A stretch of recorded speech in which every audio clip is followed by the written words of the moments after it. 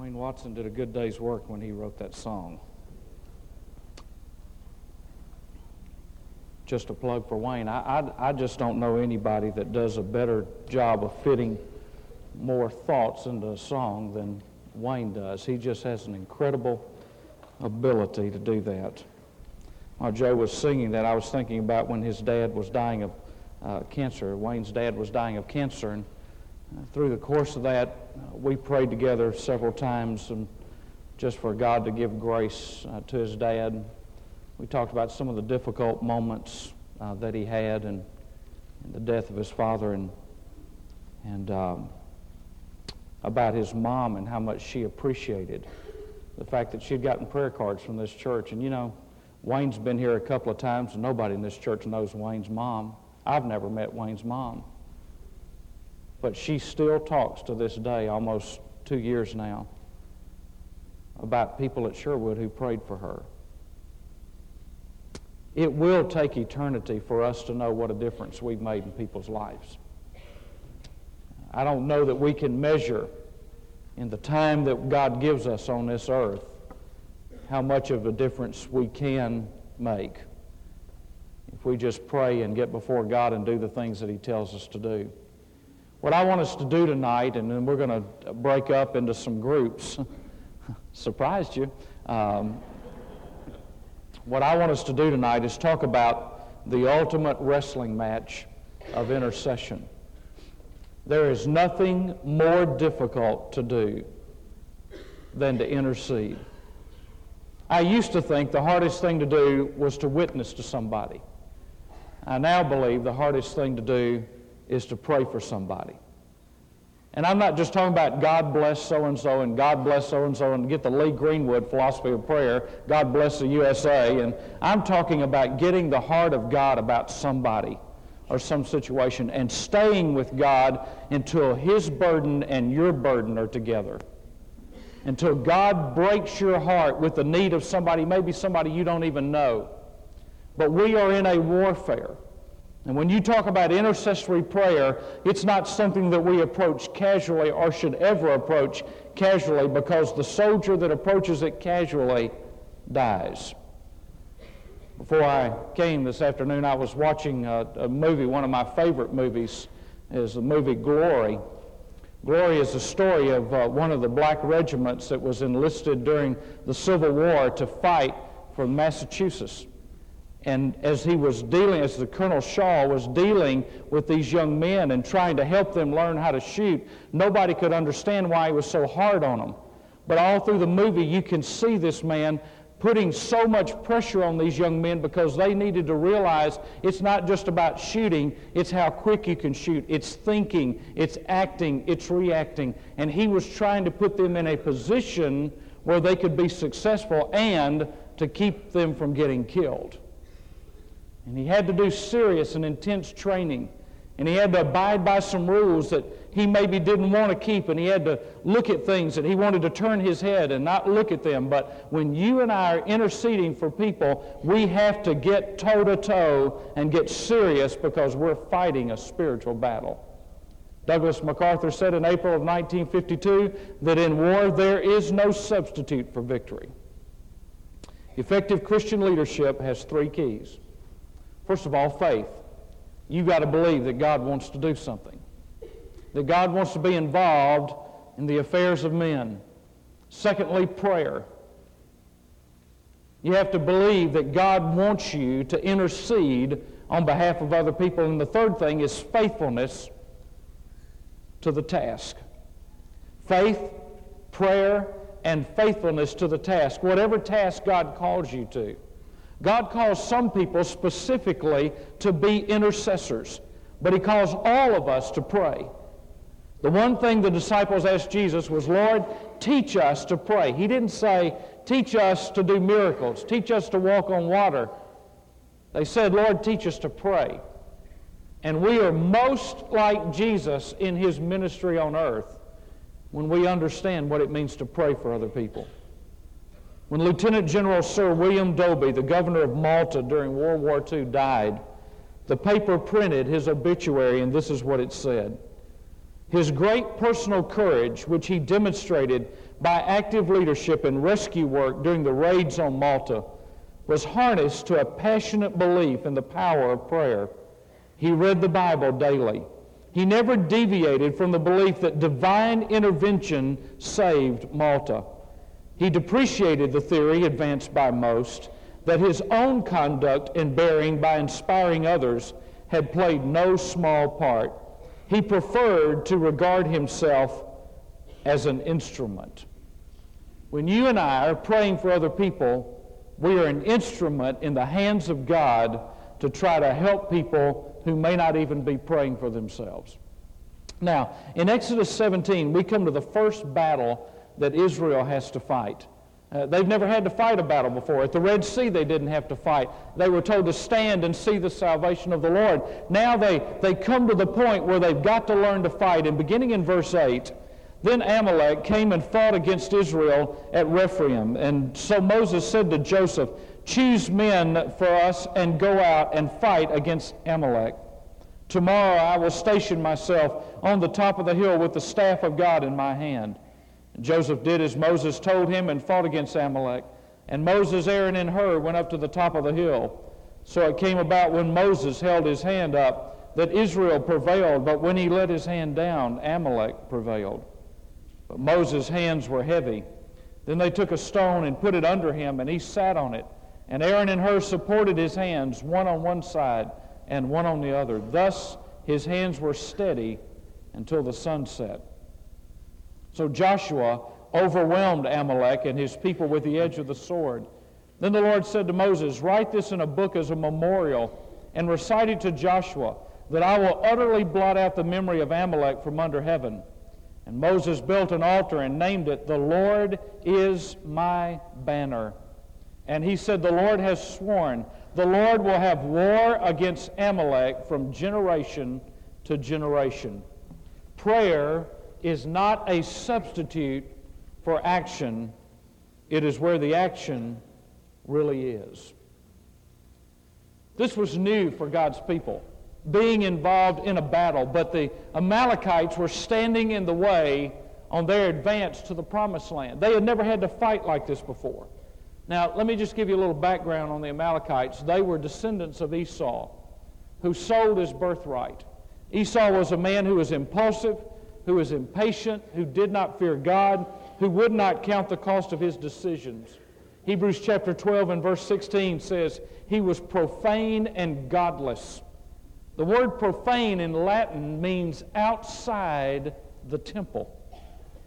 Esau was a man who lived his life outside the temple, outside of God's blessings, outside of God's will. And Amalek was a tribe of people that lived outside the temple. They were profane and they were godless people, and they attacked Israel at the rear guard. They came up behind them and surprised them. Now, Deuteronomy 25 and verse 17, let me just read it to you. "Remember what Amalek did to you along the way when you came out from Egypt, how he met you along the way and attacked you among all the stragglers at your rear when you were faint and weary, and he did not fear God." Now let's look at 4 characteristics of Amalek's attack, because they are very similar to the way Satan attacks us when we get serious about the things of God. First of all, it was sudden and unexpected. It was sudden and unexpected. They were not ready for it. And oftentimes we are surprised by the way Satan attacks us because we're not prayed up enough to see him coming. They were ambushed, and they shouldn't have been. And we have to understand, if we're going to win the battles of life, we have to be ready for surprise attacks. A couple of years ago, I guess, John, you and I talked about it the first time. A couple of years ago, the Lord really showed me something about the way the enemy works. And when I saw this, my eyes opened to how Satan is active in trying to attack and destroy churches and individuals. Satan, here's the principle that I learned. Satan always plays his trump card early. He shows his hand too quick. Now, if you're not ready for it, it looks like a surprise. But if you know he shows his hand quickly and quicker than he should because he's impatient, see, He's impatient. He's just so anxious to destroy what God's doing. He'll rush to do something because he has no patience in him. He's the opposite of God. And so he rushes to show something, and if you just watch him show his hand, you'll know what his move is going to be. We shouldn't be surprised. We're not ignorant brethren. There is a denomination of ignorant brethren, but we're not them. Paul said, I would not have you ignorant brethren. And there's some ignorant brethren I would not have, but be that as it may. We are not ignorant of what? His devices. Now, if you get surprised by an attack of the enemy, it's because you're not in a position where you're watching for him to come. You need to always be ready for him to come. Sudden and unexpected. Be sober of spirit and be on the alert, Peter says. Your adversary, the devil, prowls around like a roaring lion, seeking someone to devour. But resist him, firm in your faith, knowing that the same experiences of suffering are being accomplished by your brethren who are in the world. Secondly, it was an act of defiance. It was an act of defiance. Remember that he said they did not fear God. Every time Satan moves, it's in an act of defiance against God. He does everything he can to defy the will of God. Although defeated, he's still defiant. Number 3, it was in the shadow of blessing. Now, notice that this happened when they had just seen the miracle of water from the rock at Rephidim. The word Rephidim means resting place. Resting place. It was in the shadow of blessing. And what I see here is that the minute we begin to take it easy, we're open for an attack. The minute that you and I think, boy, I just need just a little time off. I just need to coast a little bit. I just need to not push so hard. I need to just kind of take it easy and just relax. That's the moment when the enemy comes up and gets you. When you let your guard down, he's always watching. He is a roaring lion, seeking whom he may devour, trying to find the one that he can get his hands on, trying to find the one who has let their guard down. And then fourthly, it was strategically planned. This was not a random attack of some tribe of nomads. These people had an intentional purpose to hurt the people of God, to sidetrack them, to damage their morale. It was intentionally planned. It was strategically planned. And Satan has a plan to undermine your life. Those of you who were here several years ago for our wild game dinner remember John Morgan talking about how a lion will begin to stalk its prey. When a lion stalks its prey, let's say that there are 4 native guides and 6 hunters from America. And they go out into the bush to hunt a black-maned lion. When the lion begins to see them, and the lion sees them a long time before they see him, the lion makes an immediate choice whether to go after the natives or to go after the hunters. He distinguishes between the two groups. After the lion distinguishes between those two groups, then he gets down to the one that he's going to attack. And when he begins to decide which one he will attack out of that party of 10, nothing will stop him from going after the one. The others shooting at him will not distract him. He will ignore everybody else in that party for the moment to find the weakness in the one that he is going after. And he will stalk, and he will crawl, and he will wait, and he will be patient until he can go after the one. And the only way to keep him from getting the one that he's after is for the other ones to kill him. Satan's like that. In fact, the devil will wait a long time before he pulls the rug out from under you and before he comes after you. That's the danger, in that we think we get away with sin. And we think we get away with prayerlessness. And we think we get away with our inconsistent living. But you see, the devil's got a date on his calendar when he's going to come after you and you and you and you and you and you and you. And when he comes after you, he's going to take all the forces of hell and he's going to go for you. Because he wants to destroy your testimony. And when he comes for you, if you're not prayed up, you're going to get run over. There is a day on his calendar when he has your name circled and your life circled, where the enemy will no longer send a demon, no longer will send circumstances. He will come himself to attack you, to destroy you. The church of Satan is praying even today for the downfall of every pastor and minister in America. And I know pastors in churches that tell me they don't know of one person that's ever said to them, I'm praying for you. But somebody in the church of Satan is praying against them. You see, the enemy's attack are strategically planned. Now, there's a spiritual battle, and we learned some lessons here, and I want you to go to Ephesians chapter 6. Ephesians chapter 6. Several years ago, we did a study on each piece of the armor that we are to put on and wear, and so we'll not take time to do that, but I want to read this passage because sometimes we stop in this passage at verse 17, and we don't need to. What Paul does here is Paul takes an illustration of a Roman soldier, and in illustrating the Roman soldier, he talks about how we are to be prepared for spiritual warfare, and ultimately what we're prepared for is prayer. Verse 11.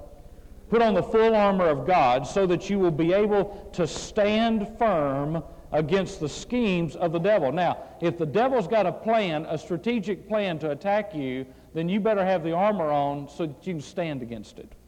For our struggle is not against flesh and blood, but against the rulers, against the powers, against the world forces of this darkness, against the spiritual forces of wickedness in the heavenly places. Therefore, take up the full armor of God, so that you will be able to resist in the evil day, and having done everything, to stand firm. Stand firm, therefore, having girded your loins with truth, having put on the breastplate of righteousness, having shod your feet with the preparation of the gospel of peace. In addition to all, taking up the shield of faith, with which you will be able to extinguish all the flaming arrows of the evil one. And take the helmet of salvation and the sword of the Spirit, which is the Word of God. Now, you may have marked all these verses before, but I want you to mark verse 18. Because you do all of that to do what verse 18 says. You put on all that armor so you can get to verse 18. With all prayer and petition, pray at all times in the Spirit, and with this in view, be on the alert with all perseverance and petition for all the saints. All the armor, for all the prayer, for all the saints. And what are you supposed to do? Run around and try to cut people's heads off? No. To stand. All of that armor has one reason: for you to stand firm in your faith and stand firm in the warfare and to stand firm in prayer. The purpose of the armor is to stand and pray. The purpose of the armor is not for you to picket. The purpose of the armor is not for you to protest. The purpose of the armor is not for you to write letters to the editor. The purpose of the armor is for you to pray. That's it. You say, well, I don't feel like I'm doing enough. You start praying and you'll find out that's all you've got time to do. You see, prayer is a battle, and God knows that the hardest thing we ever have to do is to pray. Our most evil thoughts, our biggest sense of failure comes when we're praying. The greatest accusations against us come to our minds when we are praying, because the devil knows if you're on your knees, he's in trouble. So we have to come and stand firm, and behind every battle and every blessing, there is an intercessor. In every battle in my life, there's also been a blessing.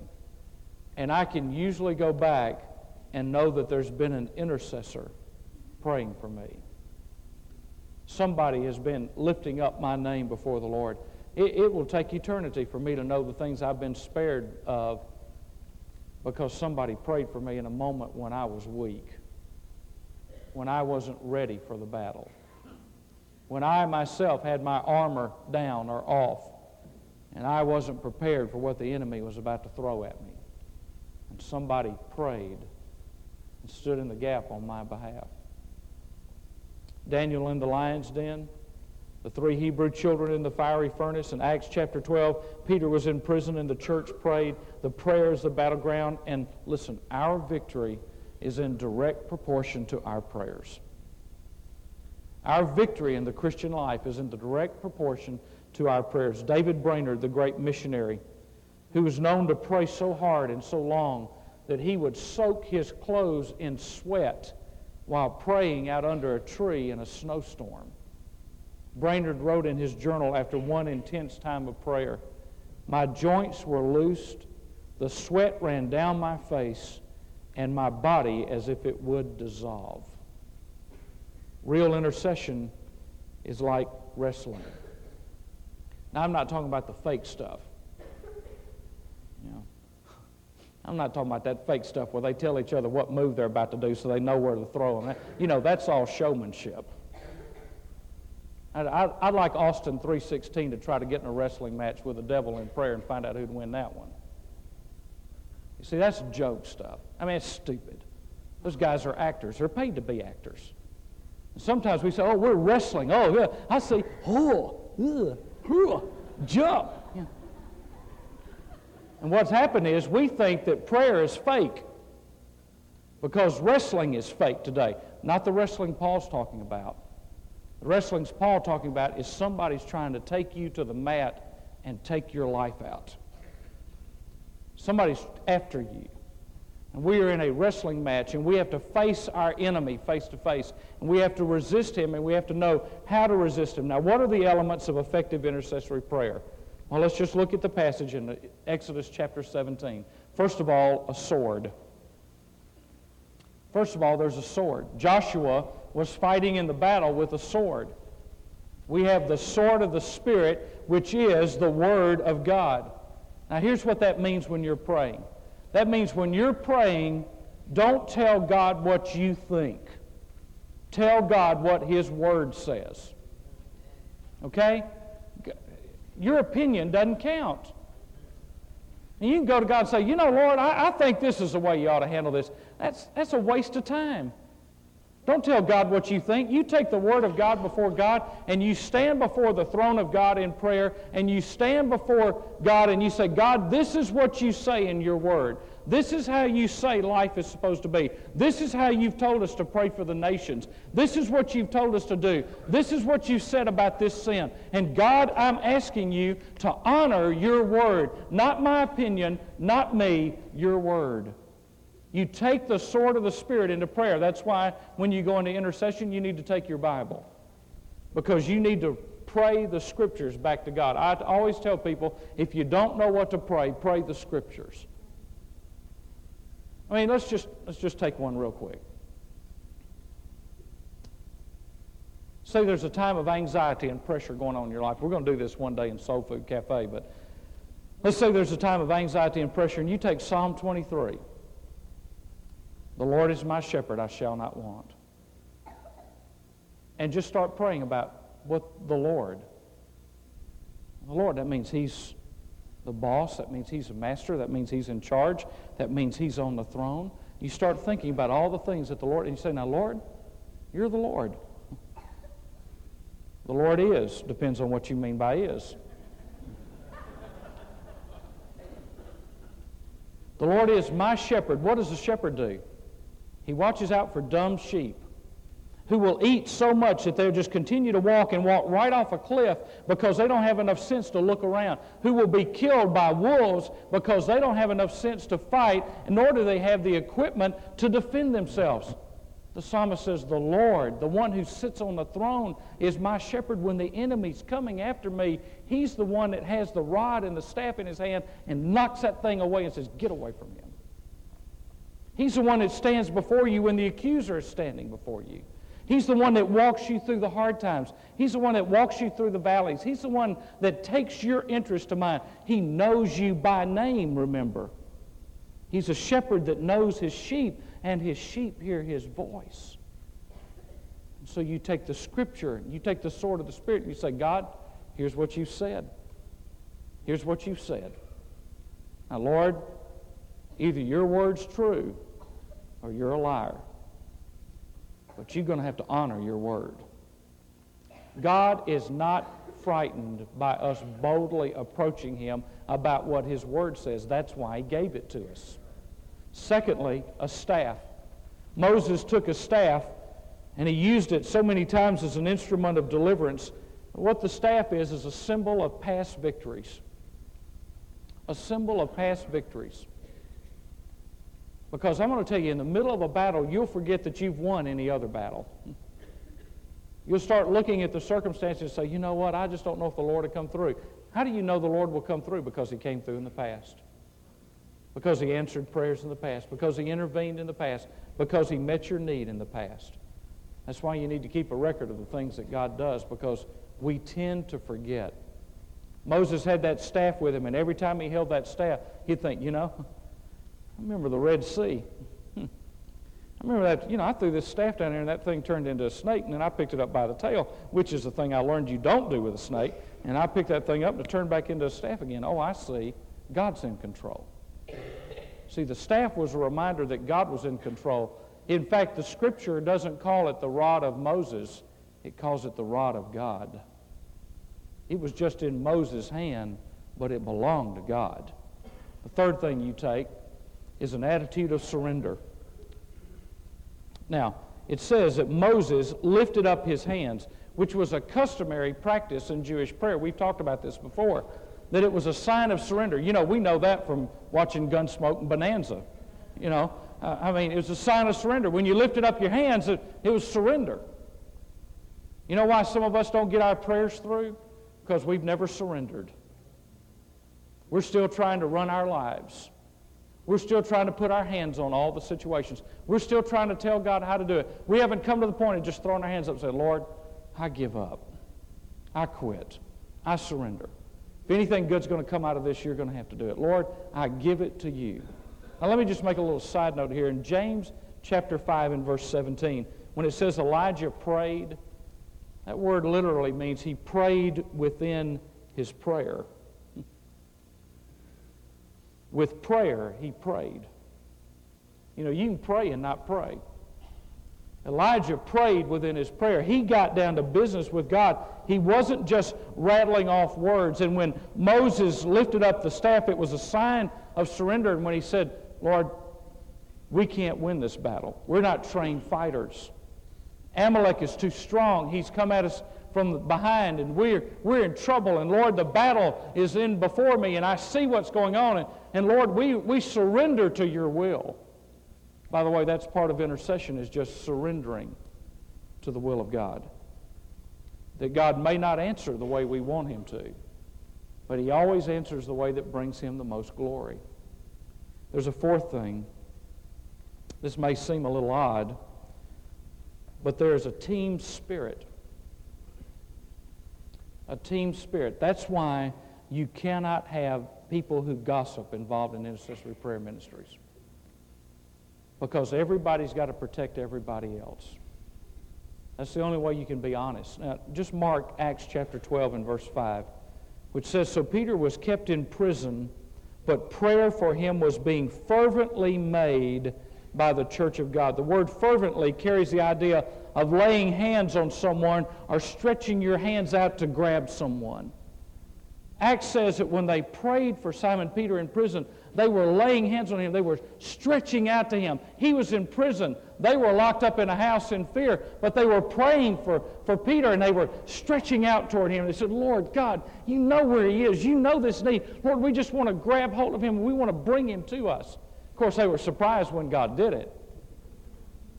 Angel comes, opens the gate. Peter gets out, knocks on the door. Who is it? Peter. Can't be Peter. We're in here praying for him. No, who is it really? It's Simon Peter. You can't be there because we're all concerned in here praying for you. We don't have time to come to the door. We're praying for Simon Peter to get out of jail. Peter's going, hello, here I am. You ever been surprised by the fact that God actually answered a prayer? The church was. Even in the wake of Pentecost, they were surprised that God answered a prayer. You see, all of us have a lot to learn about the way God works, don't we? Intercession involves identification, and intercession demands agape love. Intercession involves identification, and it demands agape love. There's team spirit. Notice Moses was not alone. Aaron and Hur were with him. He needed their presence and support. Now let me tell you why sometimes, not all the time, but we have to do intercession alone. But let me tell you why sometimes it's good for us to pray together. Let's say we're all intercessors right here, okay? And we're praying about something, and I start praying about it. And while I'm praying, God lays on Russell's heart, say, you know, Russell, here's what I want you to pray about in that situation. And so Russell starts praying about something I didn't even think about. And we come down here, and Dawn, she starts praying about something else, and Tony prays about something else, and Terry prays about something else, and all of a sudden, you know what we've done? We've covered all the bases.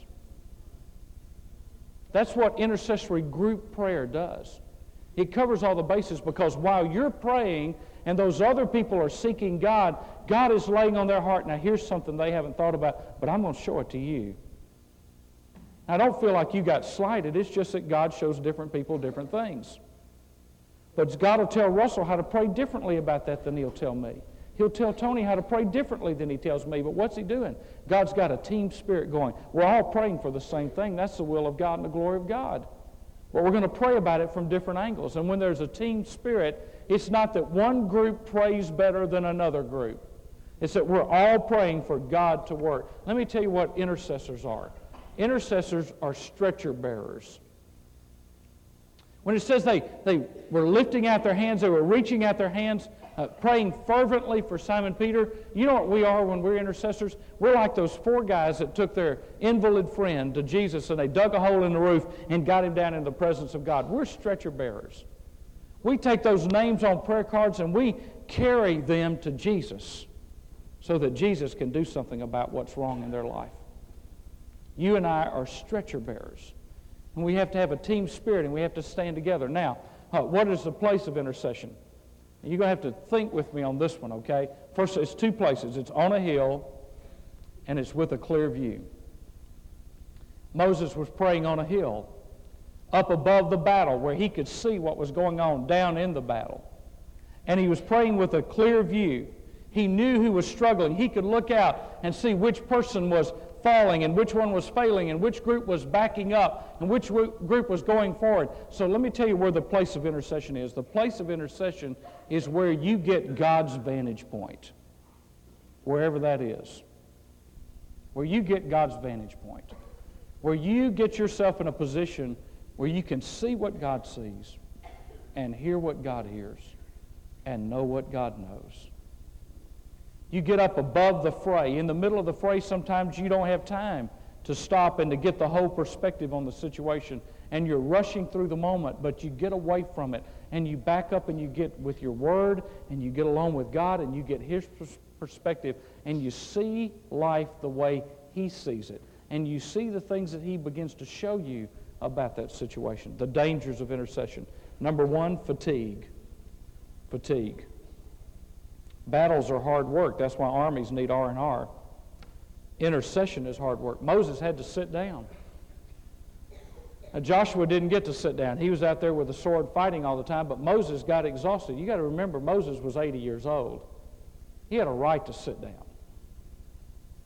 And Moses is praying, but he needs some rest. There's fatigue. And so he gets Aaron and Hur to stand on the side of him, and they hold up his arms because he's too exhausted to hold his arms up. Here's the contrast. 3 disciples with Jesus on the last night of his earthly ministry. Jesus comes to them and says, "Could you not watch and pray with me for 1 hour?" And Moses prayed all day until the sun was set. Prayer is exhausting. I mean, if you ever get a burden in your heart for somebody to pray for them, it is exhausting to pray for them. Because you're giving away part of your life on their behalf. Secondly, discouragement. Another danger of intercession is discouragement, that we fail to pray it through, or we think that God's going to answer it immediately. We either fail to pray it through, or we think God will answer it immediately. But you see, God doesn't answer all our prayers on the spot or in the moment. Some He does. But more often than not, He always says, you're going to have to wait for this one. You're going to have to trust me here. Martin Luther said, "Dear Lord, Although I am sure of my position, I am unable to sustain it without Thee. Help me, or I am lost. Martin Luther said, I'm sure of my position, but I can't sustain it unless you help me. Number 3, an absence of praise. One of the dangers of intercession is an absence of praise. Remember, the raising the arms and the hands was a way of surrender, but it was also a sign of exalting and praising God. And when we raise the hands, what it's saying is a sustained prayer has to have an element of praise to it. You can't just ask all the time. If all you do in intercession is ask, then you'll lose perspective. You'll forget that God answers. And you just keep asking when God's already provided an answer. There comes a point in intercession when God says, quit asking me and start thanking me. Quit asking me to do that. Quit acting on the evidence and start thanking me that it's going to be done. Colossians chapter 4 and verse 2. Continue steadfastly in prayer, being watchful in it with thanksgiving. Number 4, we will quit before we win the victory. We will quit before we win the victory. Now, I want you to notice verse 11. So it came about when Moses held his hand up that Israel prevailed, and when he let his hand down, Amalek prevailed. Now, I don't have any problem with the first part of that verse. Moses held his hand up, Israel prevailed. Oh, yes, God's working. You know, boy, we're making some headway now. We're seeing things happen now. Amalek's finding out who he's messed with, and he's messed with the wrong crowd. But when he let his hand down, Amalek prevailed. Now, we don't think it ought to read that way. You know, at best we think when Moses let his hands down, everything kind of went to a standstill. You know, just kind of squared off and waited for the next one to throw the next punch. They just kind of looked at each other, but we can't believe that Amalek would prevail. Now, here's what's significant about this verse, what the word prevail means. The word prevail means to give strength or increase strength. When Moses held up his hands, Israel gained strength and increased in strength. And when he let his hands down, Amalek gained strength and increased in strength. When Moses stopped doing what he was supposed to be doing, Amalek got stronger. Now, a couple of things that you need to know here.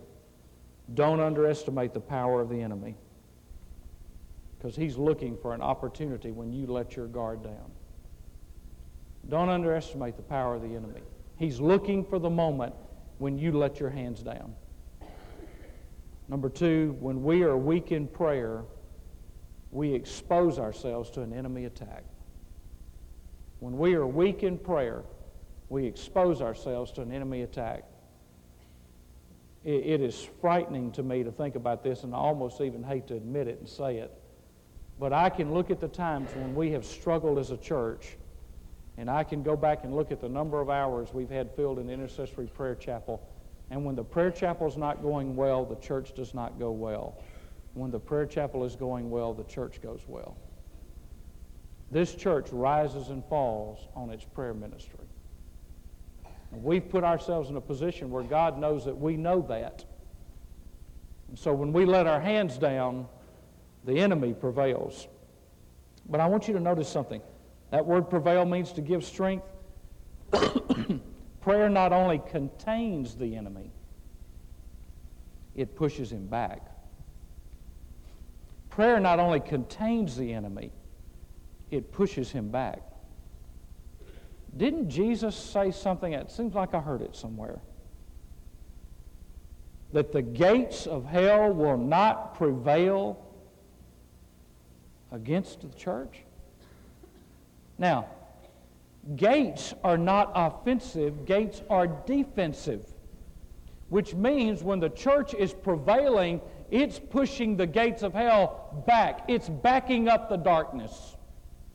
It's moving the light into places where it's never been. It's moving forth in ways that it's never moved forth before. And God has called us to push the enemy back. But when we let our hands down, the enemy starts pushing us back. You see, God wants us on the front lines and to never settle for half-hearted praying. If I had anything to do over again in my ministry,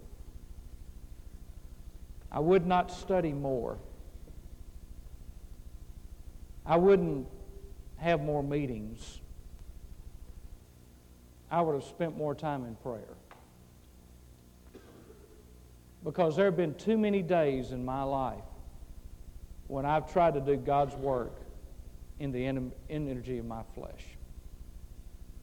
When I've tried to go out and fight spiritual battle with carnal weapons of my mind and my education and my skills and my talents, and every time I do that, I get kicked in the teeth. Only when I pray does God use me the way He wants to use me. Everything else becomes wood and hay and stubble. But when I pray, God changes it. And I want to say very emphatically for me and for us that our prayer ministry, or the lack of it, is the legacy of this church. Not our buildings, not our budget, not our programs, not our staff, not our pastors. The legacy of this church is tied totally in eternity and before God to the level of our praying. That is our only legacy.